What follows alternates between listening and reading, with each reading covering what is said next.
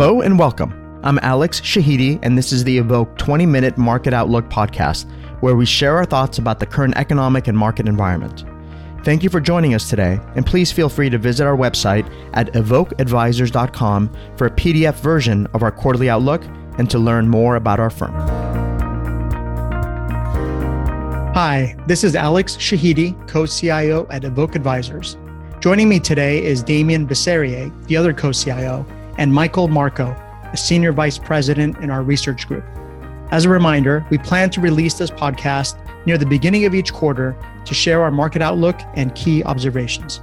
The goal is to keep the conversation to 20 minutes, which we feel is long enough to convey our thoughts and short enough for our listeners. Today, we will share our perspectives on the current economic and market environment, provide some context for the recent banking crisis, and recap our thoughts about how investors should think about positioning their portfolios for the risks ahead.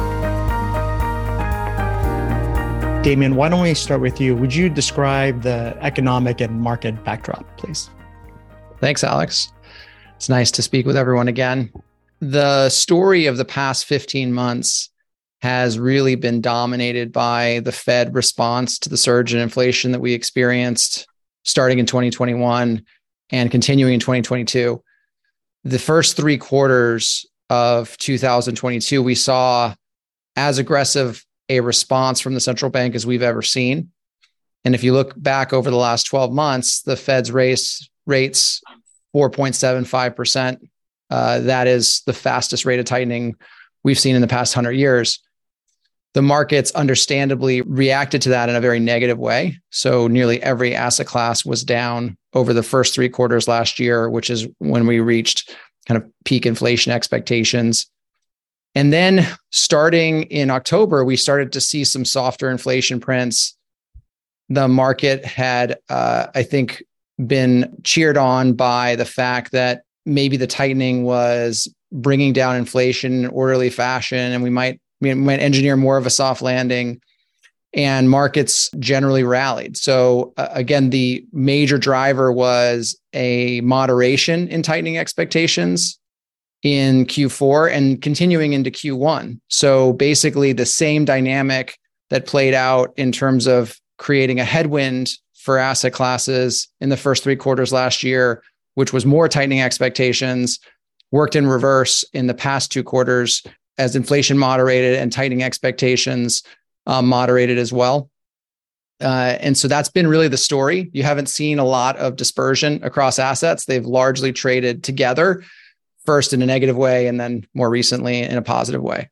As we come into 2023, and we talked about this dynamic before, we do expect to start to see a flow through of that aggressive tightening into real economic activity. And so the first quarter, which we'll talk about, was a good example of some of the flow through that we're finally starting to see in terms of the real economy. Okay, so why don't we talk about what happened during that first quarter? It was a pretty remarkable quarter given all the big events that hit the headlines. Absolutely. In the first part of the first quarter, there were some stronger employment reports. Generally, it looked like the economy was continuing to be very resilient in the face of this historic tightening, which is understandable. We also talked about in last quarter's podcast that there is a lag here in terms of how that tightening flows through to economic activity. So it was not surprising that growth continued to be resilient in the face of this tightening. And markets actually, after a positive January, again sold off in unison in February because of those stronger stats, implying the need for the Fed to stay tighter for longer. And you started to have more tightening discounted into markets. And that was a headwind for asset classes generally in February.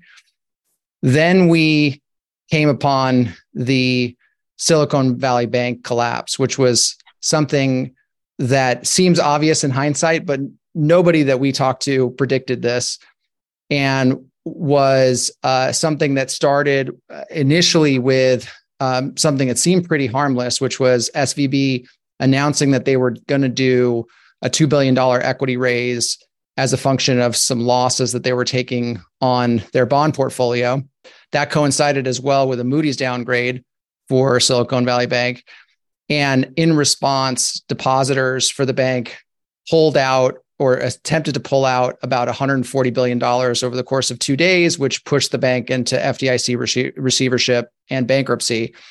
And then that had knock-on effects for regional banks in general, because depositors everywhere started to fear for the solvency of other banks as you had these bank runs or depositors taking out large amounts of cash from these bank accounts, led to the failure of Signature Bank, and also has continued to create problems for other regional banks like First Republic and others.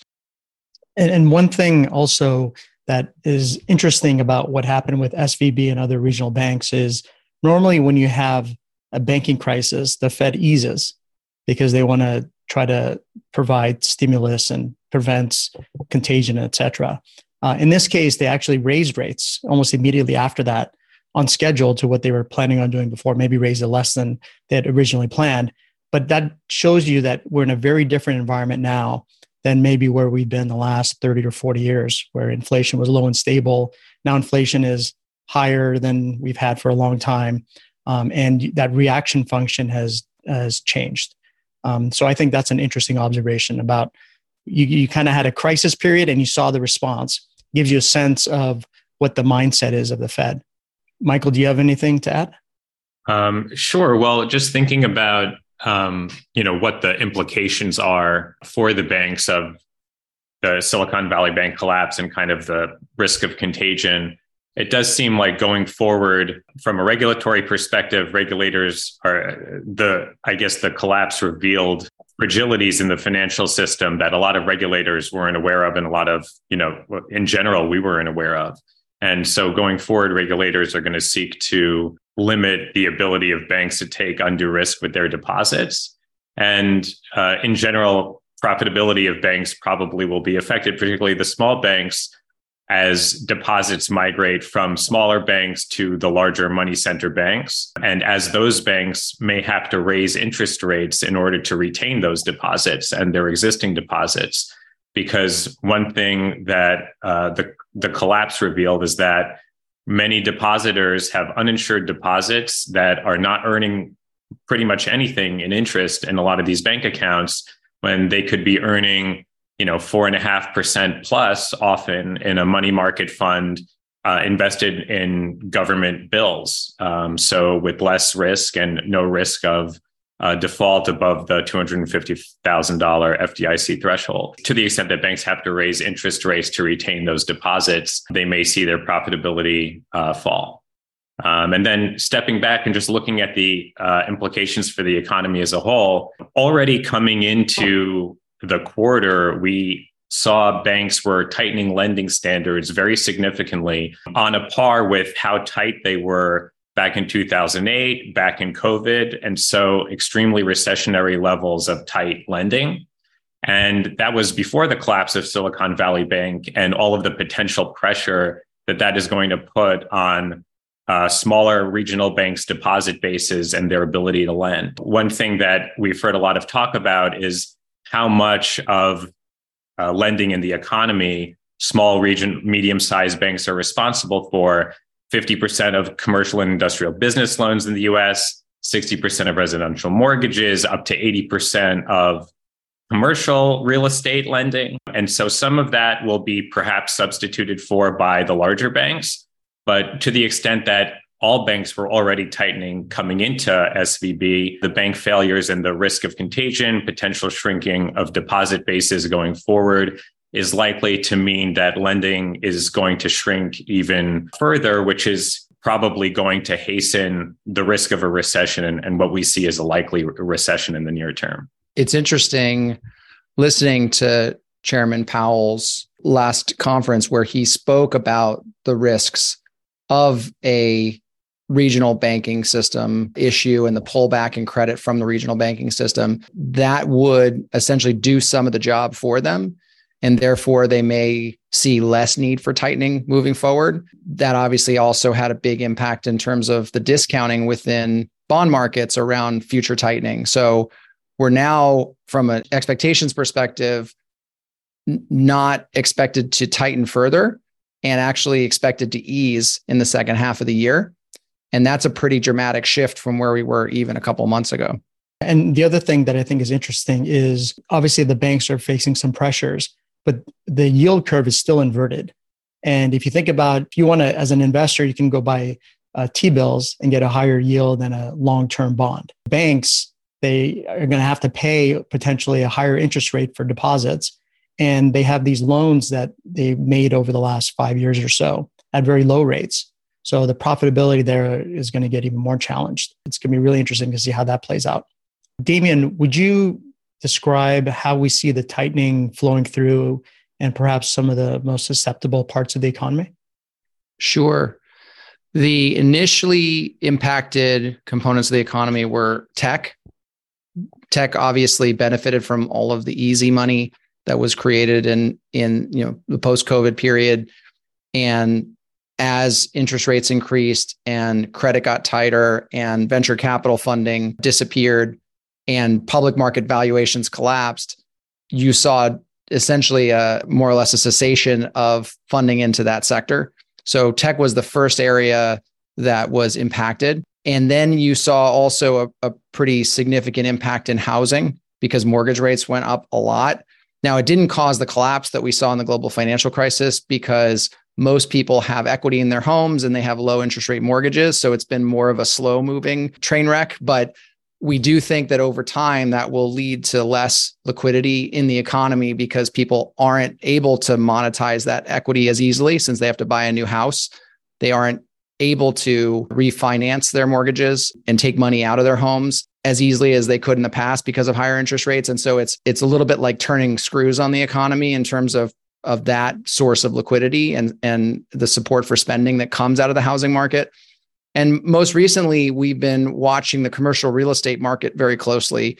As Michael alluded to, the regional banking sector is an area that provides a lot of the lending, depending on what you're looking at, upwards of 70, 80% of the lending into the commercial real estate sector.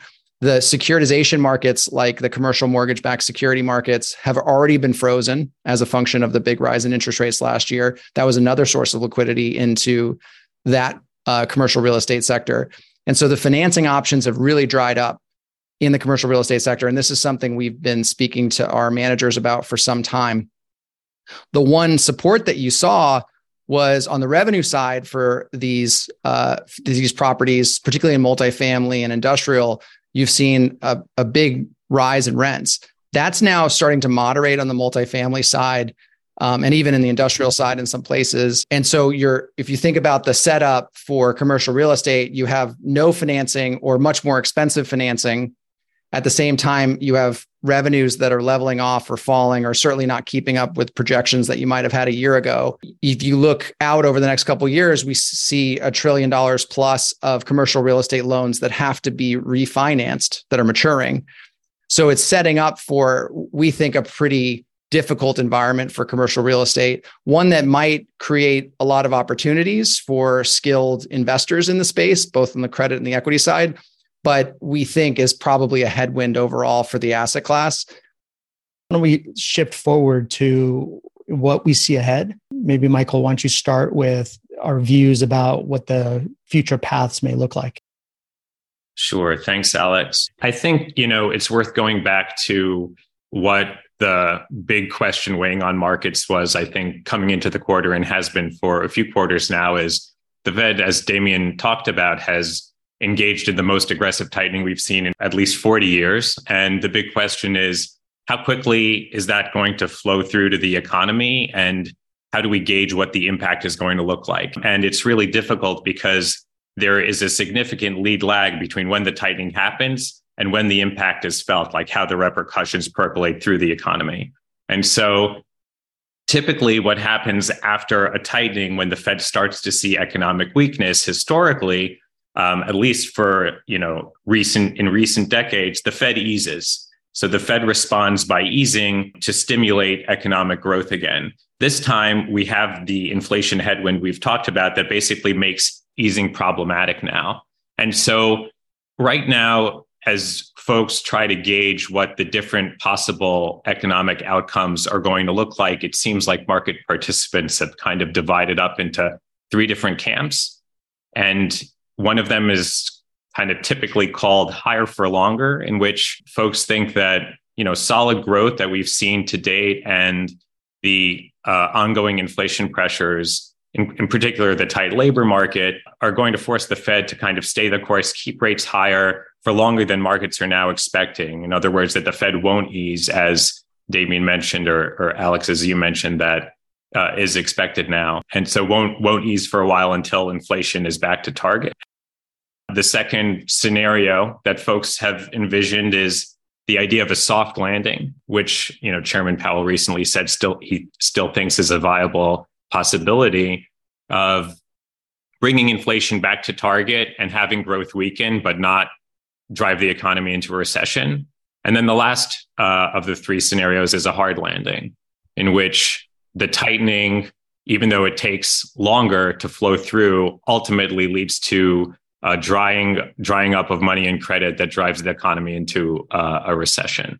Looking at what these different options might look like, when we compare it to what we've seen historically, it seems pretty unlikely to us, given the magnitude of the tightening and the Fed's commitment to fighting inflation on the back of looking at history and not wanting to repeat the problems that we saw in the 70s due to inflation. It seems unlikely to us, particularly now, compounding that with the banking crisis that we've seen, that the soft landing scenario is really all that realistic, but there really is a lot of uncertainty given the lead lag. So as you said, it'll be interesting to see how it plays out.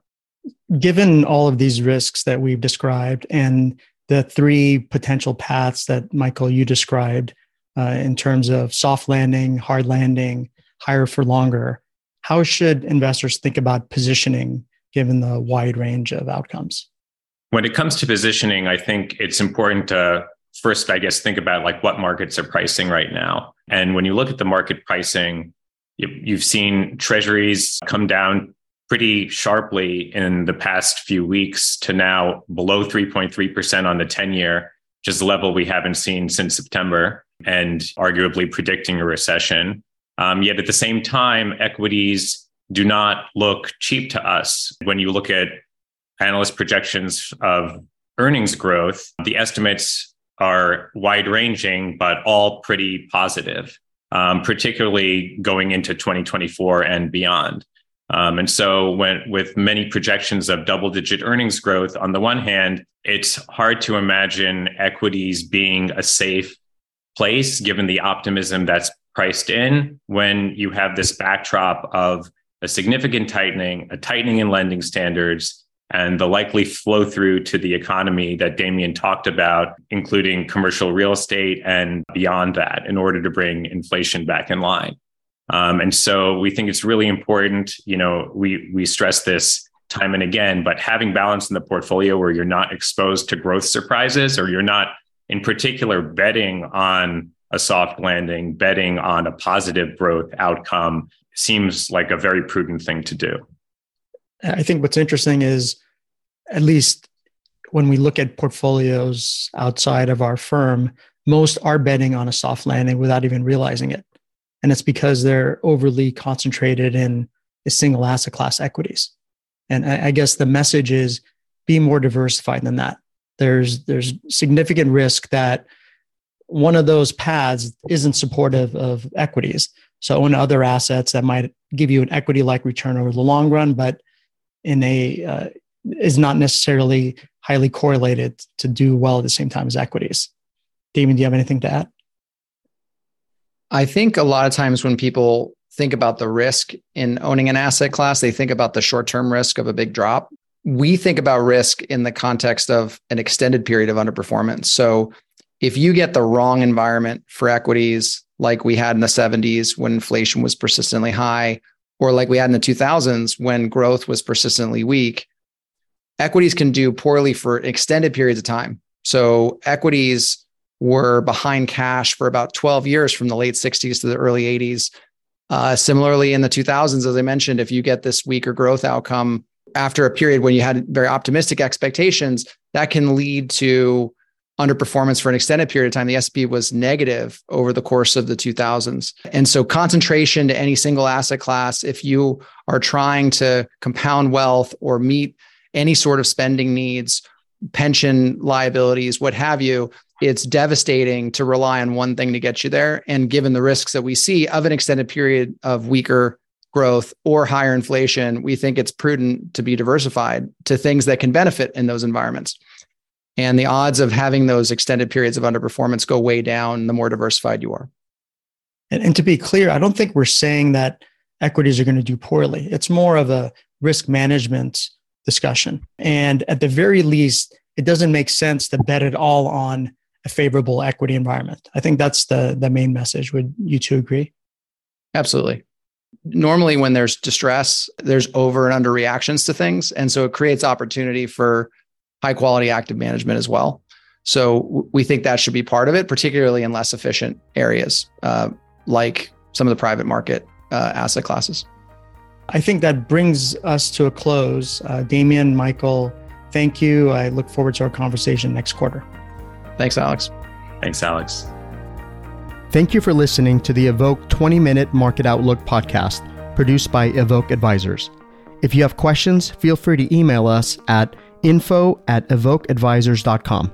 And if you enjoyed the discussion, please subscribe to this podcast to ensure you don't miss future episodes. And don't forget to forward today's conversation to others you think would also enjoy listening. This quarterly podcast is provided for informational purposes only and should not be relied upon as legal, business, investment, or tax advice.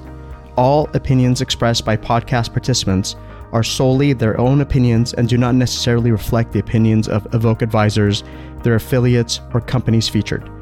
Due to industry regulations, participants on this podcast are instructed not to make specific trade recommendations nor reference past or potential profits. And listeners are reminded that securities trading, commodity trading, and alternative investments are complex and carry a risk of substantial losses. As such, they are not suitable for all investors.